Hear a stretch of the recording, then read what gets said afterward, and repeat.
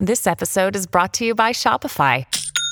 Forget the frustration of picking commerce platforms when you switch your business to Shopify, the global commerce platform that supercharges your selling wherever you sell. With Shopify, you'll harness the same intuitive features, trusted apps, and powerful analytics used by the world's leading brands. Sign up today for your $1 per month trial period at shopify.com/tech, all lowercase. That's shopify.com/tech. I'll tell you, the worst job in the entire world must be a police officer in the United States of America, because half the people hate you for what you do and the other half hate you for what you don't. What's up? This is the K-Triad Podcast. My name is Mark K. We're going to have that story, plus more on Elon Musk versus China, Joe Biden's ridiculousness, and we're going to pull another gas card winner. All that happens in just a minute. First, though, I want to start, I guess, with the police. I woke up this morning and I posted yesterday. Yesterday, we spoke with Jack Posobiec, who you may or may not know. He's in Geneva, and we talked to him via Skype. Which, by the way, man, holy cow, that Skype connection! I couldn't get over how great that sounded. We usually just talk to people on the phone, and the phone sucks. Which, how is it? This is what I don't understand. We get calls from people, and the calls drop, or they just sound bad and the sound quality is horrible. How is it that in this day and age, 2022, wait, is it 20? Yeah, it's 2022. In this day and age, when my phone can do anything, I can FaceTime and feel like I'm in the same room. I can shoot 4K video on it. I can edit podcasts like this one. I can, track my family members wherever they happen to be, right within 10 feet of their actual location. I mean, it's amazing. My phone can do anything except make a decent phone call. The phones still sound like crap. Whenever somebody actually dials the phone, it's the lowest quality it's the lowest quality signal of any signal that you get. But Skype and FaceTime and Zoom and all these other things that are on the same phone sound brilliant. It just seems to me like we're missing, when we look at the iPhone or the Google phone or the Android phone, the phone part, which is in the name of the actual device, is the thing that it's like the throwaway. I sometimes I feel like if these companies could do a rotary on the phone just to keep it simple, they'd be like, yeah, we need more other crap in there. So get rid of forget the phone part. Just throw a rotary phone in there and let's build up all the other cool features. We want it to be able to shoot signals into space to communicate with aliens.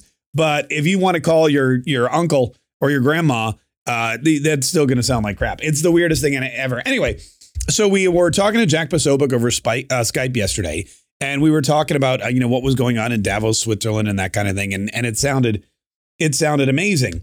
And as a result, or, also because it was a good interview, if I do say so myself, it got a lot of reaction on Twitter. I woke up this morning, went on Twitter. People have been retweeting it and watching it and liking it and hearting it and commenting on it and yada, yada, yada. But as I was scrolling through Twitter, looking at all the people who loved me, I also saw a lot of people who were angry at the police in Texas, in Uvalde, Texas, or Uvalde. Right, you know what I'm talking about. Apparently, the police in Texas waited outside. This is what people were saying. Parents were screaming at them to go into the school. The shooter was in there for an hour unattended before the Border Patrol agent or whoever went in there and started shooting at him. And, there was a lot of on-site unacceptable behavior by the police, according to these witnesses or according to the parents. And while this is all happening in Texas, Joe Biden is in Washington, D.C., signing a bill, an executive order, because Congress would never actually pass the bill, signing an executive order to make it more difficult for police to police. And this was on the 2-year anniversary of George Floyd. George Floyd in Minneapolis, he dies. Derek Chauvin, the rest of the cops standing there. You saw the 8-minute video, or you saw parts of it. 2 years later, Joe Biden said, I'm sick and tired of it. Congress is not acting. They're not reforming police. We've asked Congress to make it more difficult for police to do things. We don't want chokeholds. We don't want no-knock warrants. We don't want any of that. We don't want the cops. If there's a bad cop, we want everyone to know about that cop. We want a registry. We want to make it so that it's more difficult to police people. We want the police to be more cognizant of what they're doing and their actions and yada, yada, yada. So while people in Texas are yelling and screaming, allegedly, again, I don't know the story, I wasn't there, alleging that the police aren't doing enough, Joe Biden is in Washington, D.C., signing an executive order saying that police are doing too much. So it's a real mental back and forth. It's a yin and a yang. It's a wrestling match, I'm sure, for any police officer. How do I react in this particular situation? If I do A, will I be heralded as a hero, or will I be attacked as a villain? If I do this, am I going too far? What if I go into the school and I shoot and I accidentally hit a kid? What's going to happen to me? There's all these protocols in place because I'm sure they've been sued. There's all these protocols in place because I'm sure that the upper management or the federal government has interfered. The Department of Justice has attacked police officers repeatedly. And again, I don't know what's going through the minds of these cops in Texas. I don't know what's going through the minds of the cops in Minneapolis. I don't know what's going through anyone's mind except my own. And even then, I sit back and I think about my own mind. I go, what the hell am I thinking right now? And why am I thinking? That's the weirdest. Ew, I'm a creep. But anyway, so it makes it very kind of disconcerting to someone like me to see the president of the United States and Merrick Garland, the attorney general, and all these Congress people and senators all constantly attacking police forces.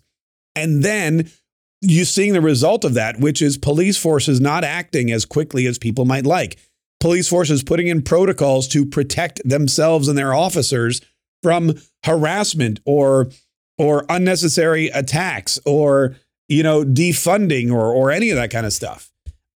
So I don't know how to look if it's true that these police in Texas just stood around and did nothing for no reason.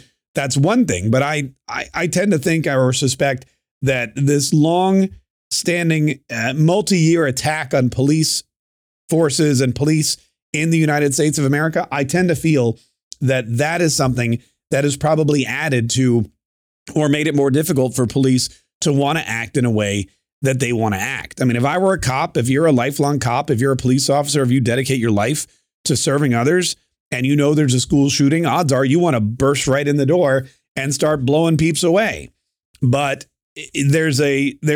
unfortunately, there's a real life threat to police officers for everything that they do. Their actions are going to be met with public dissent and also political ramifications, and they may lose their careers and their lives and even be sent to prison. So it's really got to be tough. I don't envy police officers at all. I'm glad they're there, but I don't envy them at all.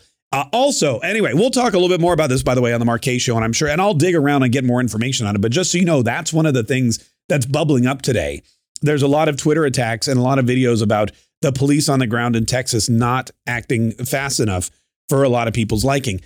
Something else that's going on is China apparently is building the military capability to go into space and blow away Elon Musk's Starlink satellite system. Elon Musk, he has been creating this Starlink satellite system, which I guess this all boils down to Ukraine. Basically, what happens is he's sending out these satellites into space and they're all going to be linked. And his goal is to offer Wi-Fi, like really good Wi-Fi, anywhere in the world, because it's all coming from this basically netting of satellites. It's a network of satellites all around the earth, and you can access it whenever you want. Well, you may remember in Ukraine when Russia shut down the internet, or when the internet wasn't available, Elon started sending these Starlink satellites and units to Ukraine so that they could access the internet, and Russia couldn't stop them. And it was a big to-do. It was big. Elon Musk is our savior, that kind of thing. Well, now China, I guess, has seen the capability of this system, and they don't like it. And they are now creating some kind of military space program or military weapon or some kind of protocol to disable Elon Musk's Starlink satellites in space. And I assume this all comes down from their desire to maybe invade Taiwan, maybe take Taiwan back for China. If they're looking at Ukraine and they see what happened, if they're looking at how Vladimir Putin failed in Ukraine, if they're looking at how Ukraine has been able to overcome the Russian army, one of the things they would be looking at is the internet that Elon Musk provided with these Starlink satellite systems. So now the report is that they are going to, this is from the Daily Star, China could start building anti-SpaceX missiles to destroy Elon Musk's Starlink project because they believe it might threaten their national security. And I can only believe that this is definitely something that they're seeing from Ukraine. If they have the ability to disable or to bomb or to shoot out of the sky these Starlink satellites, then they're probably more willing to go into Taiwan, shut down everything, and take over the country because they'll be able to control the Wi-Fi there. Now, the interesting thing also about this is that Elon Musk has truly become not just a great entrepreneur, not just a free speech proponent, not just one of the most popular people in the world and the richest, but he also now is becoming one of the most, I guess, politically targeted or one of the most targeted international figures. I mean, think about what he's doing here. He is potentially altering the course of our geopolitical landscape of governments. And by offering his services and by creating these networks, he is now threatening. He's not threatening, but they feel that they are being threatened by. China feels like Elon Musk and his company is a threat to their national security. So this is really kind of, and this all comes from capitalism, by the way. Elon Musk couldn't have done this if he were a communist. He couldn't have done it if he were a socialist. He had to be a capitalist to garner so much power and wealth and influence. And that's probably one of the reasons, again, why the Democrats want to shut him down, why the Democrats don't like him. Look, if China doesn't like you and the Democrats don't like you, then you got a problem. You got a real issue. Democrats should protect Americans. Democrats should be more in line with Elon Musk than they are with China. But unfortunately, they're not. So we'll be digging into that, too, as well on the Mark Kaye Show. Definitely take a listen. It's noon Eastern, 11 Central, or you can check out the podcast anytime later on. But right now, ladies and gentlemen, you know what time it is. You know what the moment you've all been waiting for. It is time for us to give away another $100 gas gift card from courtesy of the Keystone XL pipeline. And if you have not yet gone to KeystoneXL.com and signed up for your very own Keystone XL Pipeline $100 gift card, do so now. We'll be calling names through the month of May, and the month of May is, look, there's only a handful of more days before that you can win this thing. So if you would like a Keystone XL gift card for $100 to fill your tank because these prices continue to go up, go to KeystoneXL.com and enter to win. All right, today's name. Are you ready? Here it is. Dallas Collier. Dallas Collier, Collier. Dallas, if that's you, email us your name, your phone number, your address, so we can mail you out that gift card ASAP. Dallas Collier, that's who we're looking for. You have just won, hopefully, if you email us back in 24 hours, support@Katriots.com. That's support@Katriots.com. You have 24 hours to email us back and get your Keystone XL gift card for $100 worth of free gas.